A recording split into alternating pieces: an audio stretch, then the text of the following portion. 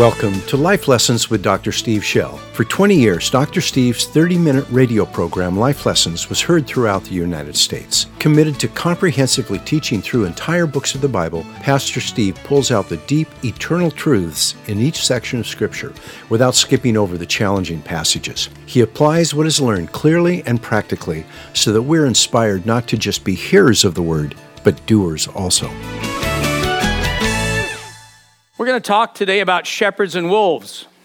Father, would you open the Word and our heart to the Word? We don't want to be entertained. We're not interested in information. We want your Word, Lord, to cut us like a sword. We want to be built and healed, strengthened and called forth. Yes. And I pray for the grace of God to speak your Word and let what you've said, to let your words live in us. Come, Lord. We believe you for a miracle today. In Jesus' name, amen. All right, let's look at Acts chapter 8. I'm going to start at verse 9. And I will go down to 13, and I'm going to skip down to 18. You can see that. Acts chapter 8, verse 9. We're with Philip. Now there was a man named Simon, who formerly was practicing magic in the city and astonishing the people of Samaria, claiming to be someone great. And they all, from smallest to greatest, were giving attention to him, saying, "This man is what's called the great power of God." And they were giving him attention because he had for a long time astonished them with his magical arts. And when they believed Philip, preaching the good news about the kingdom of God and the name of Jesus Christ, they were being baptized, men and women alike. Even Simon himself believed, and after being baptized, he continued on with Philip, and as he observed signs and great miracles taking place, he was constantly amazed. Now, let your eye go down to verse 18. Peter and John know something about Philip. We'll talk about this another time. He does not bring people into the baptism of the Spirit. He gets them soundly saved, gets them water baptized, but that's as far as Philip goes. Don't know why, don't understand it, because the guy certainly moves in the Spirit. But that's where he goes. So the apostles in Jerusalem know this. And so they hear there's a revival in Samaria, and so they send Peter and John to go complete the work. They start laying hands on people, and they are getting visibly baptized in the Holy Spirit. We Pentecostals all know what that means. Others, we need to explain it. They were probably speaking in tongues, prophesying, and who knows what else. So the power of God was coming strongly. Simon watches that, and he says, "Man, I want that." Verse 18. When Simon saw that the Spirit was bestowed through the laying on of the apostles' hands, he offered them money, saying, "Give this authority to me as well, so that everyone on whom I lay my hands may receive the Holy Spirit."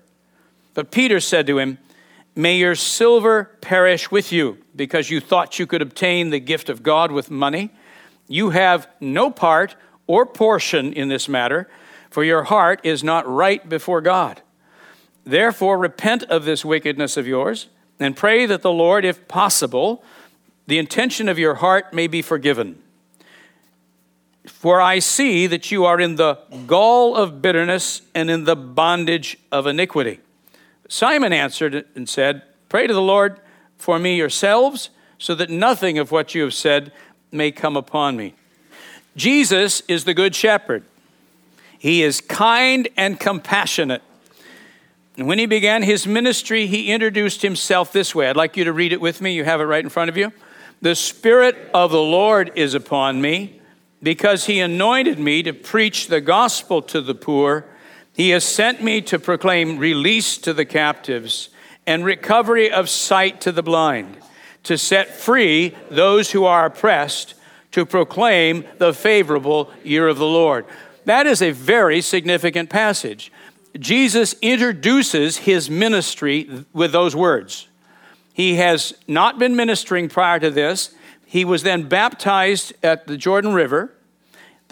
He was baptized in the Holy Spirit. He's taken 40 days into the wilderness and tempted by the devil, and he heads home. He goes to Nazareth, goes into his hometown synagogue where he grew up. They're reading and then draws a scroll they had. So we clearly know that in that particular synagogue, because they didn't have all the books of the Bible, they had a scroll of Isaiah. So he grew up on Isaiah, and you can tell it too as you listen to him preach. So he pulls out the scroll of Isaiah. He turns to Isaiah 61, and he reads what you and I just read. He says, "This is me now. I've come to do what? I've come to preach the gospel, proclaim release to the captives, recovery of sight to the blind, to set free those who are oppressed, to proclaim the favorable year of the Lord." This is why the Father sent him to earth. And this is his heart toward us. Somebody say amen. Amen.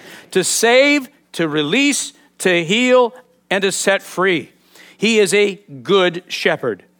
And when he comes to live inside us, he changes our heart to make it like his. And in doing so, turns us into shepherds too. Do you agree? Yeah. All of us, every single one. It's a good thing you agreed. How could it be any other way? If we have the good shepherd living inside, how could we not love his sheep? God is love, and if he lives inside me, how could I not live a love-filled life? That's nothing more than the paraphrase of John's words in 1 John. I give you the reference. John, of course, with Simon and Peter, is probably 3 feet away standing there. So this is their thinking. If you've really been saved, the love of God has come into you. That's what John says. And if you don't love, it didn't take. Interesting, isn't it?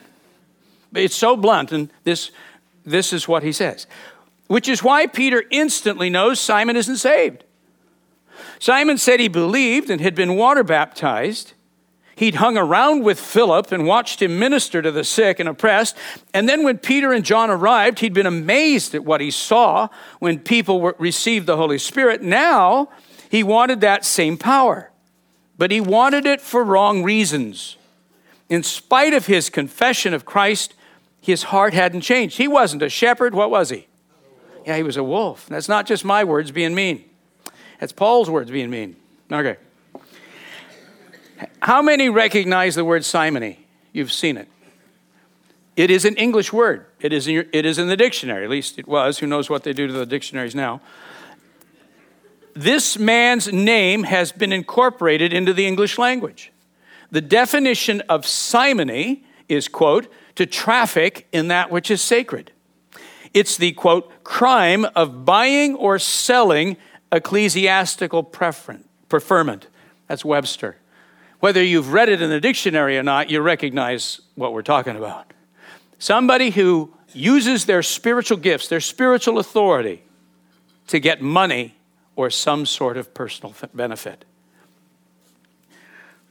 In other words, a person commits the sin of simony when they use their spiritual gifts or authority as a means of generating money or other personal benefits. This isn't to say it's wrong for a church to support ministers. In fact, the Bible teaches that principle. But this man serves as a warning to us about the danger of desiring God's power for selfish reasons. He reminds us that only those with a shepherd's heart should minister to God's flock. Now, we can all think of corrupt TV ministers or big names we know. But I want to suggest to you that this tendency, this inclination, the impulse, as it were, to use my spiritual authority to somehow benefit myself, to manipulate, to control, to get something I want, rises in all of our hearts. I don't think we should we need to beware leaders and people who do this, absolutely. But we also need to beware it's rising in us. I mean, when you're bringing a prophetic word, and suddenly there's that impulse to keep going and tell this bunch of nitwits what God wanted to tell them all along, as far as you're concerned. Come on, we do this. I mean, stick around. The inclination, when you have ministered to somebody and they've been healed, they are so grateful.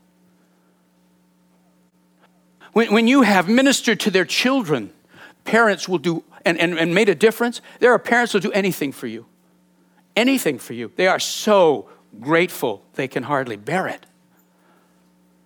When you are used by God, people kind of think you did it a little bit. And you begin to get in on this thing and they love you too. And you can use that if you don't have integrity. You can make money off it. You can dominate people. You can do all sorts of things. Can you see how integrity is absolutely foundational?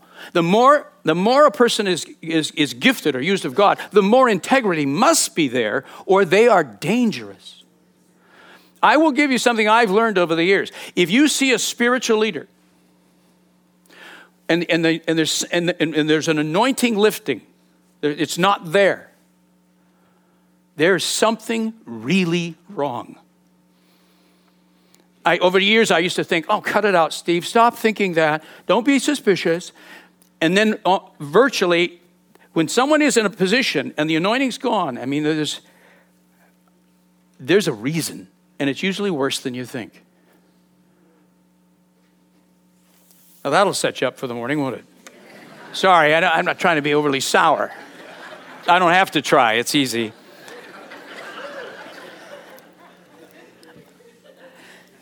All we are is, but we're looking at Simon, and we're looking at a situation which is very real. It's alive. It's an issue. It's something we all have to be aware of in ourselves and those around us. For years, I mean, I can't remember not doing this. I've done this long before I came to Northwest Church. I have asked that I not know what anyone gives. So whoever's our financial person, I don't know what people give. Now, it comes at times when someone's nominated for the business council, they have to tithe. And sometimes people are nominated to be a business council person, and then it turns out they don't tithe, and I find that out. And you know, that's what it is. But I don't know. Why do I do that? It's not because I'm nice. It's because I'm not nice. I've had one of two reactions. Either when I find out what somebody gives, I'm impressed. It's like, wow, whoa. And you get treated a little nicer. A little more space maybe for you. Or I find the other side and I think, you cheapskate. You've been coming here demanding everything left and right, and you give that? I don't win either way. And for me, there is no middle ground. I'm either impressed or hate your guts. And so I just can't know.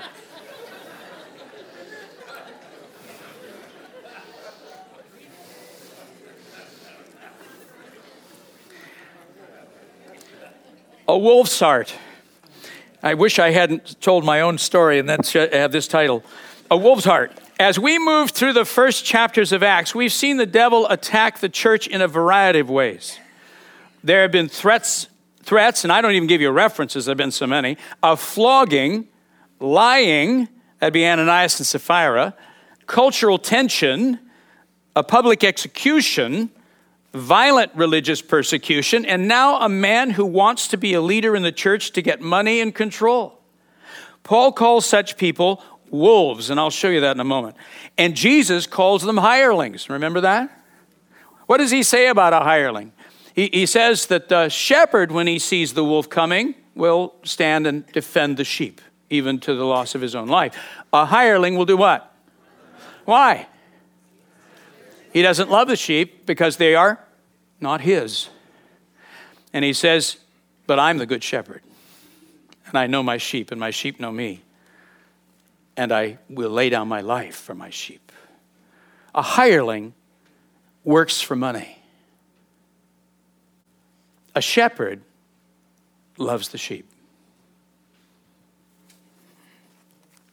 This encounter with Simon is not a minor event.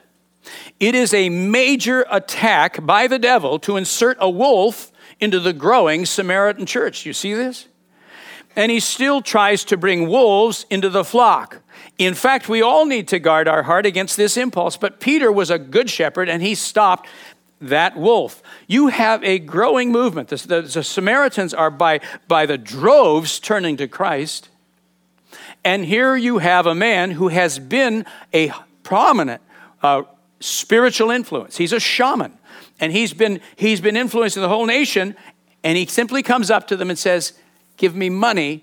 I'll give you money if you will teach me how to do this. If you'll teach me how to do this. Now, if you were nice, what would you do? You'd say, oh, no, you can't buy it. It's free. Let me pray and show you how. But Peter saw deeper. Simon the shaman. Simon was a man who made his living by practicing divination. He used magic, that would be sacrifices, incantations, special ceremonies, to curse or protect, prosper or impoverish people. He would cast spells or break spells, and what he did had an observable effect. When he cursed somebody, trouble came. When he protected someone, things got better. That's why people gladly paid him to do the spiritual work they needed. And he was good at it.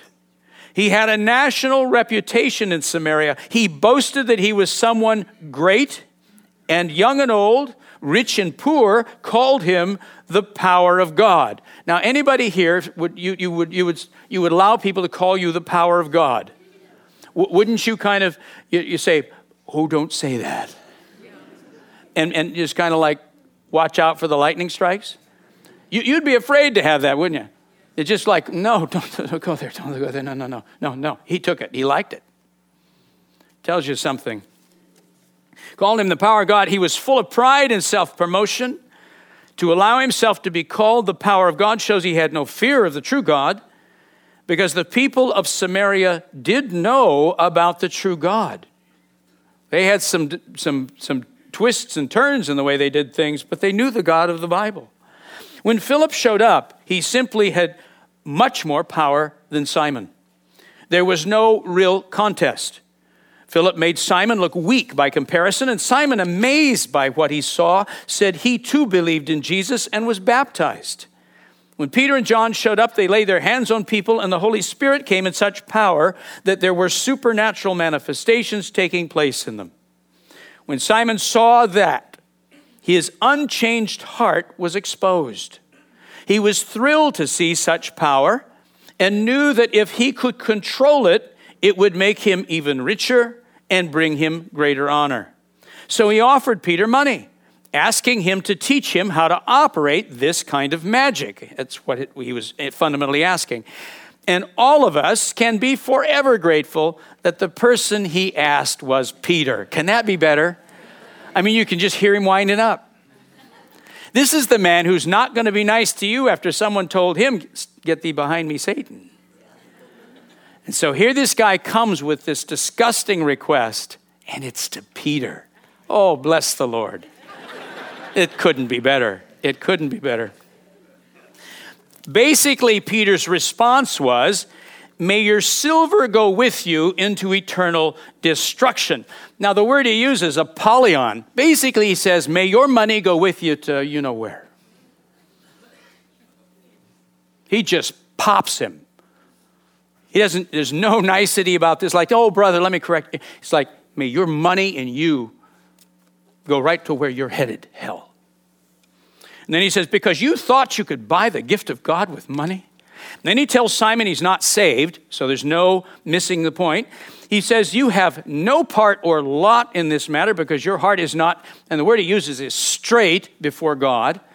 When something is straight, have you ever been to sheep country or cattle country out in the hill, and you see on the hillsides these lines where the cattle or the sheep walk? You know those, what I'm talking about? There are often a bunch of them.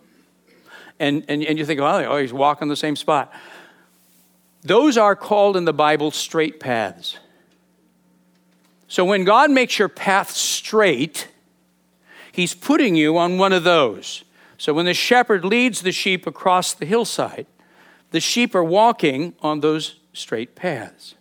And the shepherd's in front of them. But if the sheep turns right or left, uphill, downhill, into a ravine, now you're off the path. So Peter says, you're not on the straight path. You are not headed to the Savior. You have turned and you are walking another direction altogether. He calls, yes, there we go. Then he calls him to repent and to ask God to forgive the wicked attitudes in his heart. So Peter isn't just abandoning him entirely. He calls him to repent and says, you better really deal with God. And finally, he speaks prophetically. The language is so prophetic in the way it's said here. He speaks prophetically to him, saying, Peter says, I see you in the bile of bitterness. You know what bile is? It's this greenish yellow goo that comes out of some part of us and of cattle and animals. And so in that kind of culture where you slaughter your own meat, they all know what bile is. And they all know, he says, I see you basically immersed in bile. And then he uses the word bitter bile. And then he says, I see you in chains to unrighteousness. So Peter says, I'm seeing you right now, full of bitterness and enslaved to sin. He's prophesying. He's prophetically telling him where he is. Simon responded as any magician would. He asked Peter to pray such a curse off him. That's what that request is. You go do whatever you need to do to get that bad stuff off me, okay? A shepherd's heart. What changes have taken place in the human heart when someone has become a true shepherd? Before we try to answer that question, let's admit that nobody but God can fully understand the miracle that takes place when someone surrenders to Jesus as Lord and trusts that he has become their righteousness by his cross and resurrection. The change that takes place is far deeper than the words they say or the act of water baptism. Those are outward expressions of an inward reality. Would you read that line? Those are outward expressions. Say it again. Those are outward expressions. When you confess with your mouth, if it reflects the truth of your heart, it's beautiful. If when you're water baptized, you're saying, I die with Jesus Christ, I rise with Jesus Christ, you're declaring it by your baptism. That's beautiful. But if the heart's not there, if it isn't a genuine reflection of what's inside, it's meaningless. It's meaningless. These are ways of expressing what's in the heart. So Simon has confessed, and Simon has been water baptized, but the heart never let go. I mean, who can really define all that goes on in the human heart when someone honestly, really repents and believes? Boy, you can sure see it when it happens, though, huh? It's beautiful. The eyes change. The life begins to change. John will teach the person will begin to love the right and practice righteousness. The person will begin to love people, John says.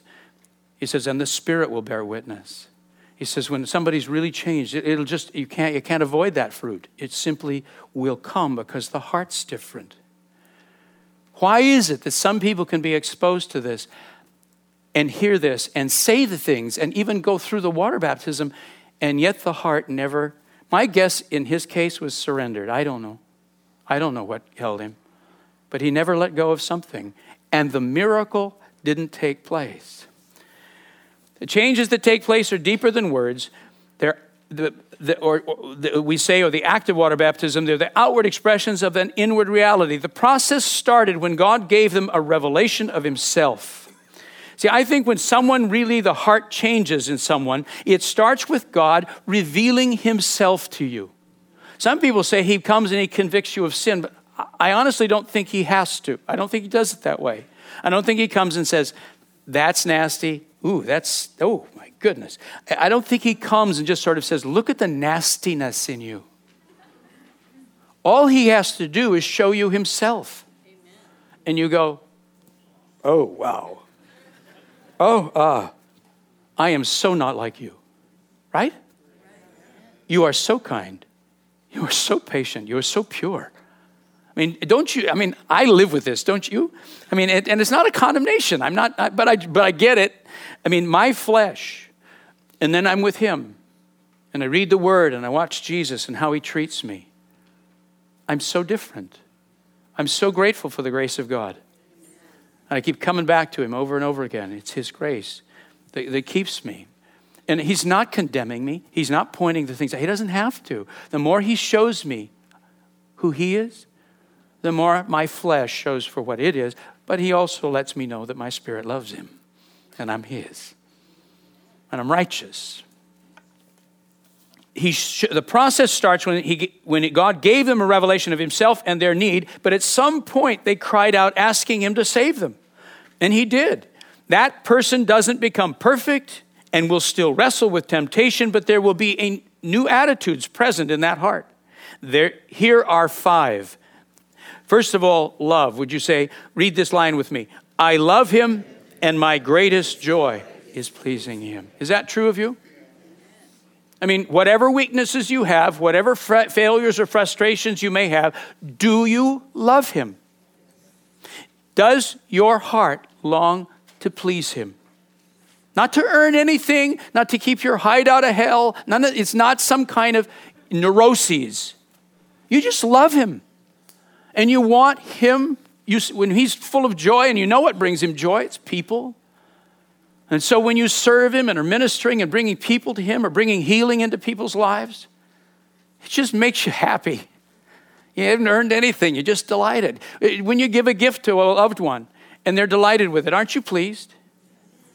Just because you made them happy. It's nothing complicated in that. So, number 2, fear. Read this line. I fear him because I know he sees all things and will hold me accountable for what I teach and how I care for his people.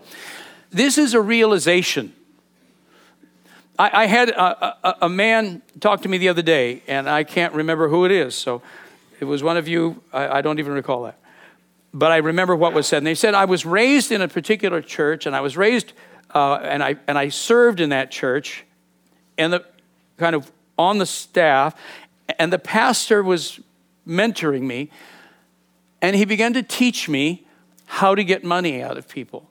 He said he was teaching me when to take the offering, what to say before, what kind of things ought to be done, how to get more money out of the people. And he said it really it's troubled me, made me suspicious, made me distrustful. And he said I've had a hard time over the years getting that out of my system, just to be able to trust, because I've seen this kind of religious manipulation.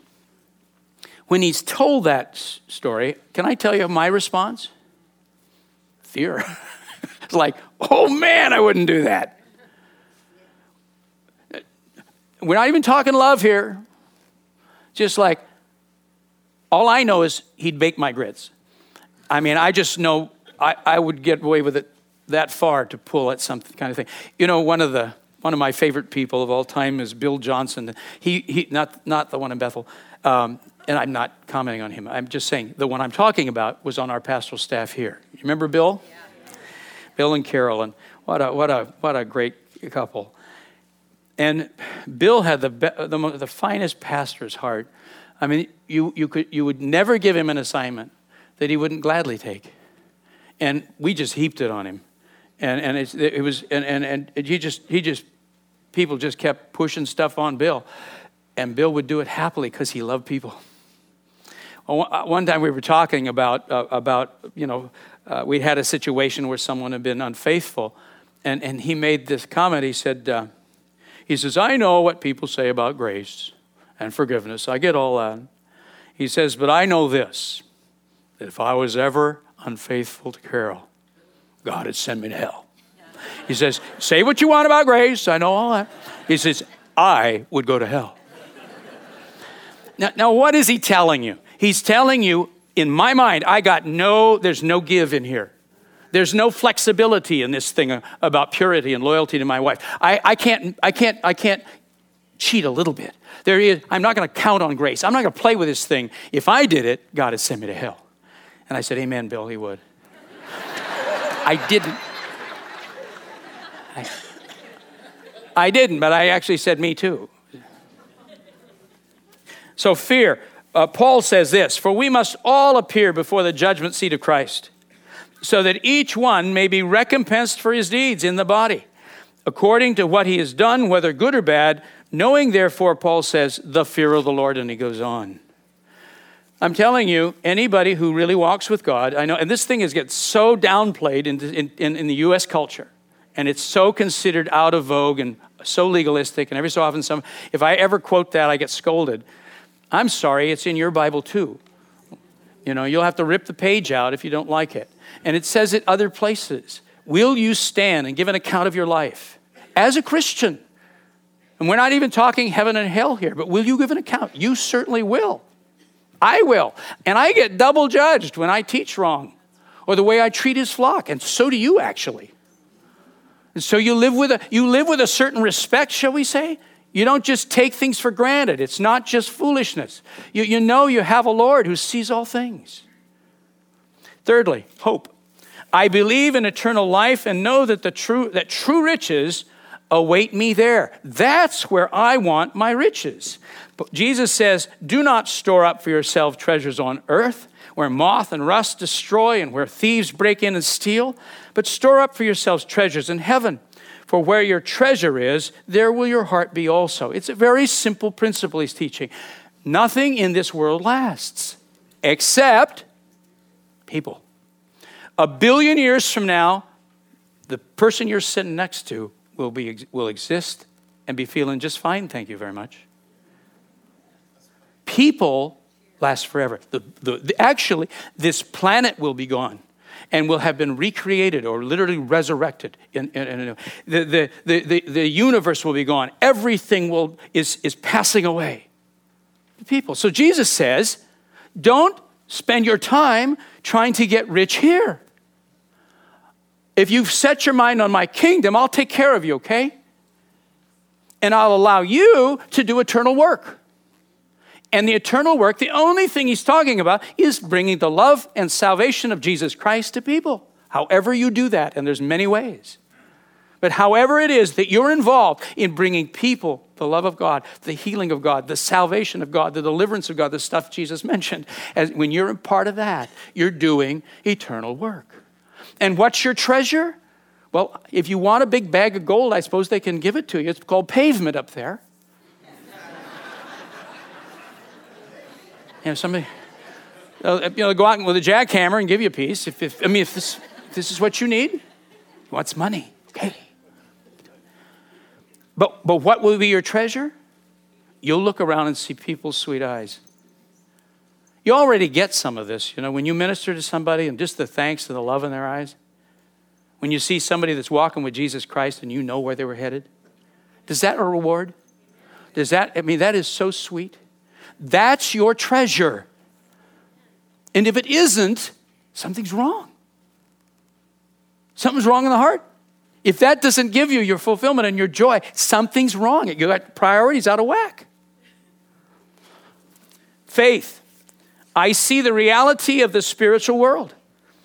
I know that this is not all there is. I know that you and I are eternal. I see things that way. I'm dealing with eternal beings. Paul says, we look not at the things which are seen, but are at the things which are not seen. For the things which are seen are temporal, but the things which are not seen are eternal. And calling. I do this because he told me to do it.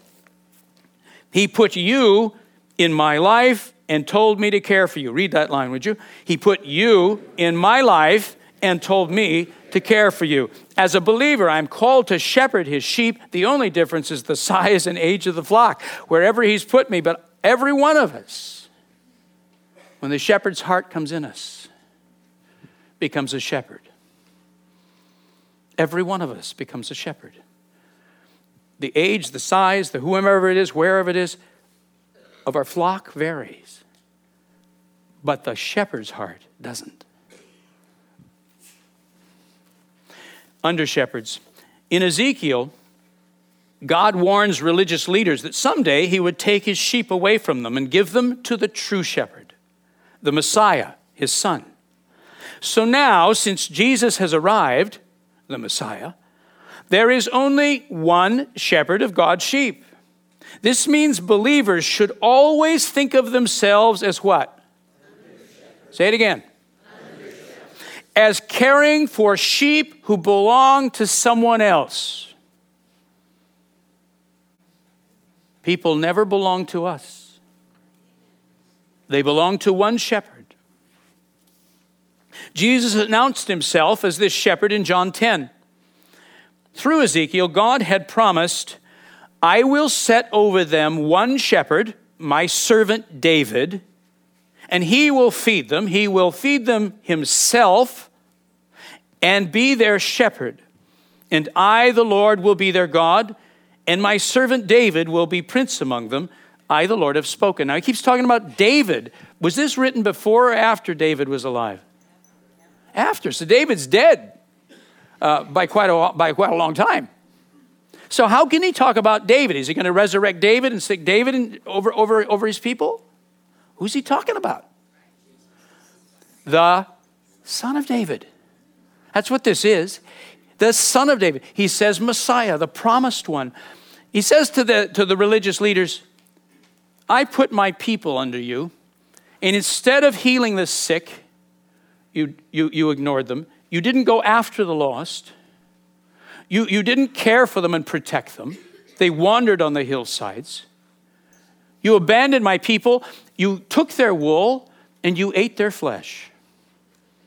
You saw my people as food. Let that sink a minute. You saw my people as a source of food. He says, therefore, I will take them away from you, and I will give them to one true shepherd. Not to many. I'll give them to one, my son, the Messiah. And he will feed them. He will protect them. He will heal them.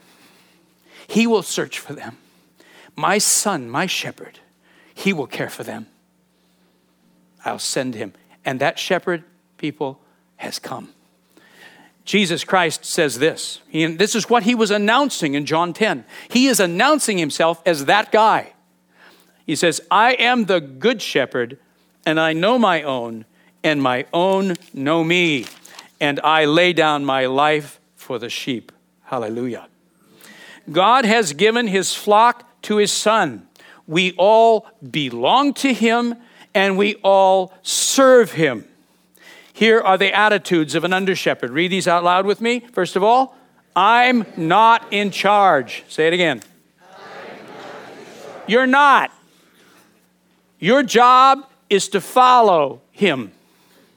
To find, if you're we get this so weirded. If you're a husband, you're not the boss of your family. You're the first one who's supposed to be praying and asking the Lord for his will. He hasn't given up his authority to anybody. Right leadership is simply good followership. Seek the Lord, seek the mind of the Lord. Pray, ask him, follow him, and then others will follow you. And you will lead them in a healthy, wholesome way, and that family will prosper. Churches, businesses, anything. Nobody made you the leader. It made you the follower, the best follower. And then you're safe for others to follow.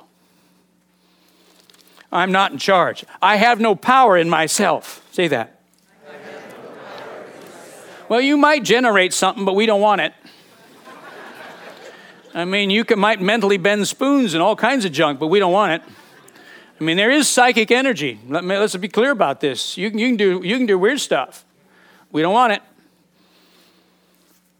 Say this, number 3, they don't belong to me. They do not belong to you. You know, when we do child dedications, that's what we're declaring.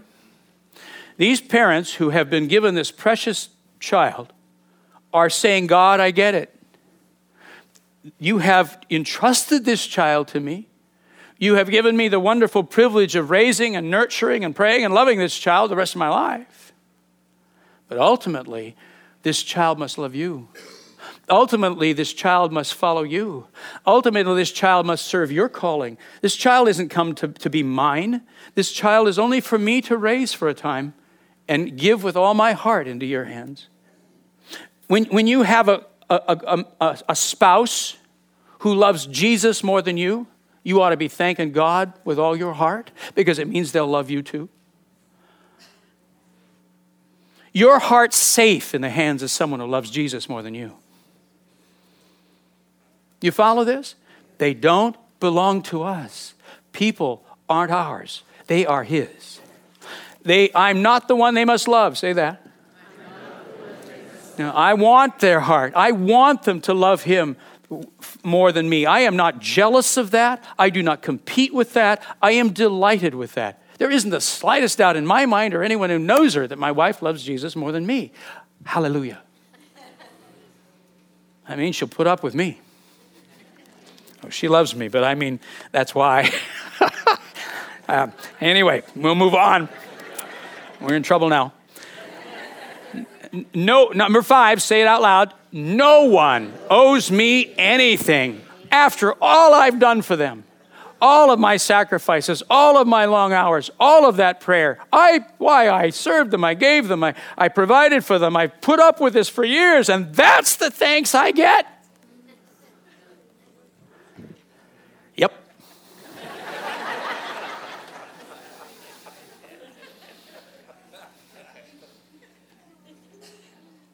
No one owes you anything.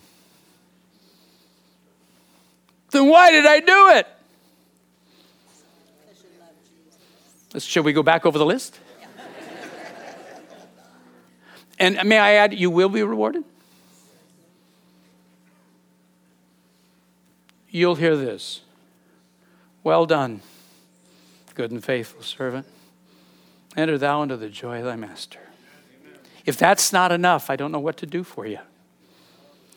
There is a great deal of thanklessness and weariness. There's a great deal of disappointment and frustration. You have invested for years. You have prayed. You have done everything in your power, and they're still in their flesh.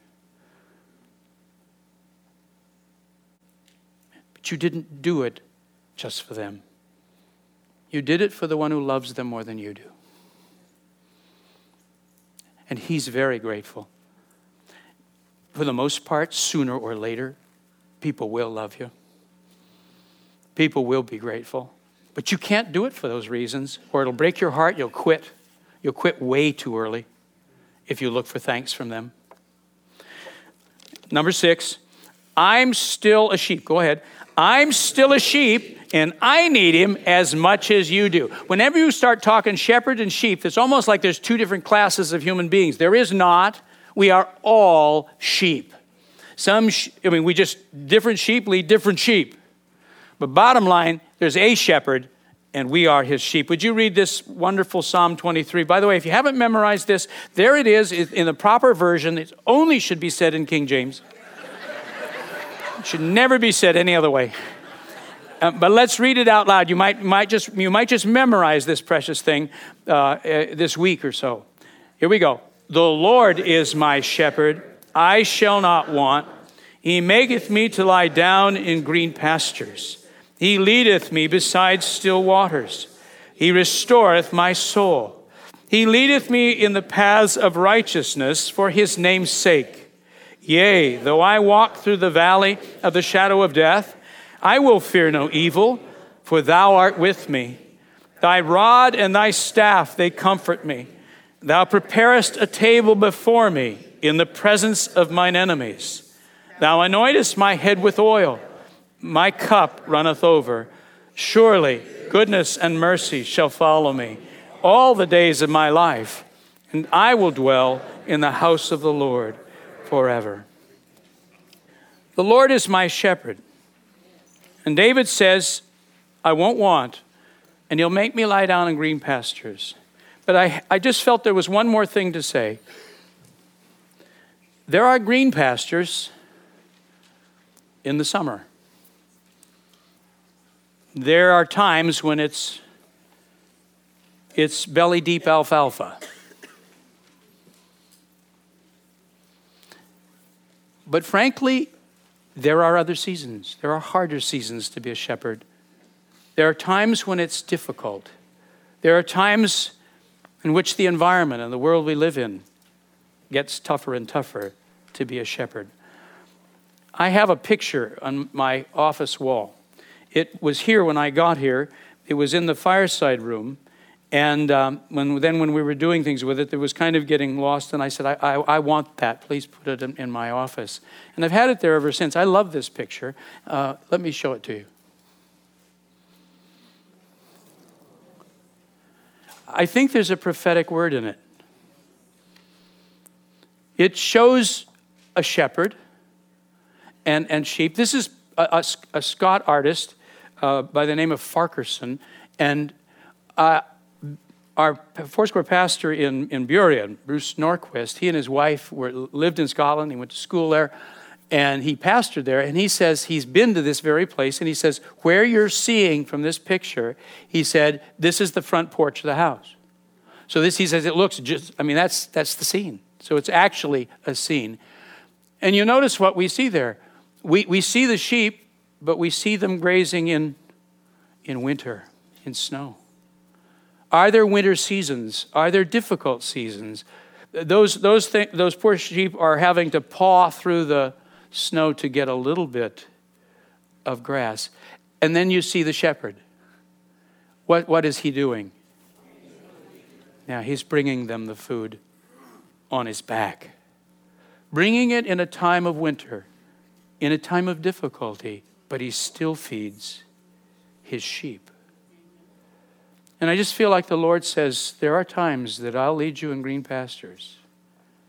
And there are times when it will be snowy pastures. But I'll feed you. And I call you to feed my people in the hard times. To put that hay on your back and to care for my people. For I'm their good shepherd. Now, let me ask you this. I'm going to ask you to stand, but don't stand yet. I want you to stand as I call your category. If you are a grandparent, would you stand to your feet?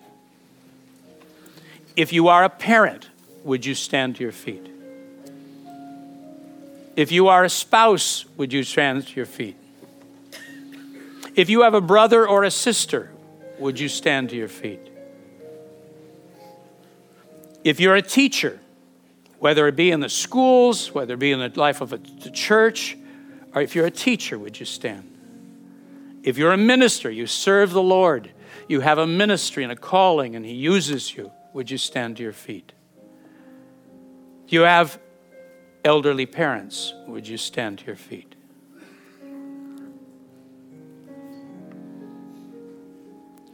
Do you know why you're standing?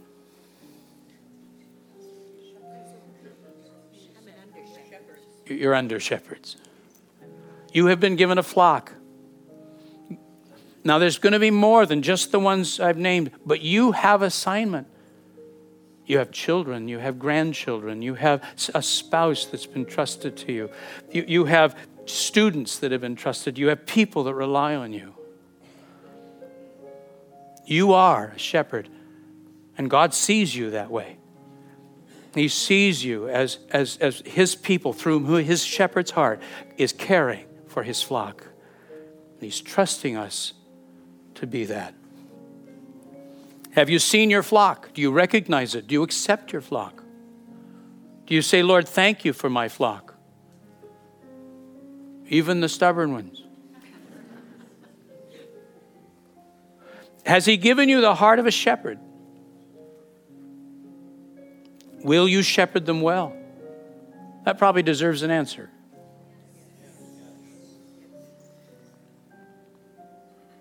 Will you lay down your life for your sheep? Pretty sobering, isn't it? That's what it's talking about. Father God, we come before you. We come before the great shepherd of the sheep, who loves us and is faithful.